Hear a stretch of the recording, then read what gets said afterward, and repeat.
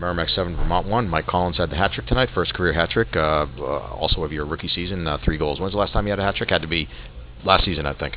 Yeah, it was last season. Yeah. I only had one in my 2 years out there. It was last season. Yeah. How about the 3 goals that you had tonight? Can you, well, first of all, talk about the first one? First one, just Cooch made an unbelievable pass backdoor. I just tapped that one in for him.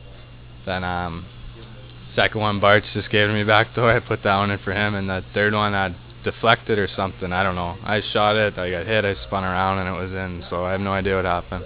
The first goal, I thought, a reflection of what Joe Cucci does to this team as well. I mean, you guys being able to score goals, and Cucci's such a nice playmaker. I mean, he made a nice play last night on the goal, and then he had 4 assists tonight, and all nice plays. Yeah, kid's got unbelievable vision. He's a true playmaker.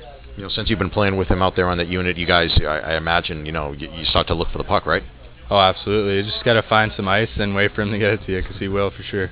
How about on the your second goal? I thought an unselfish play by Barton to pass up what could have been a hat trick for him to give it to you for a better shot. Oh, absolutely. It was a gorgeous pass by him as well. Just found me backdoor by myself, and just like I said, I just shot it, went in.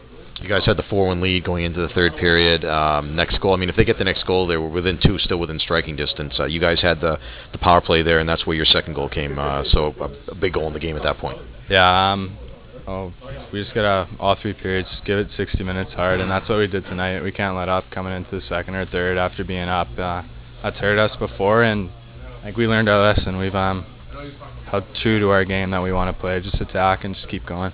8-1 in the last 9 games. You guys on a pretty good run here. Yeah, you can't complain about that. All right, thanks, Mike. Congratulations. Have a good one. Warrior of the game, I should mention. Warrior of the game tonight. Thank you.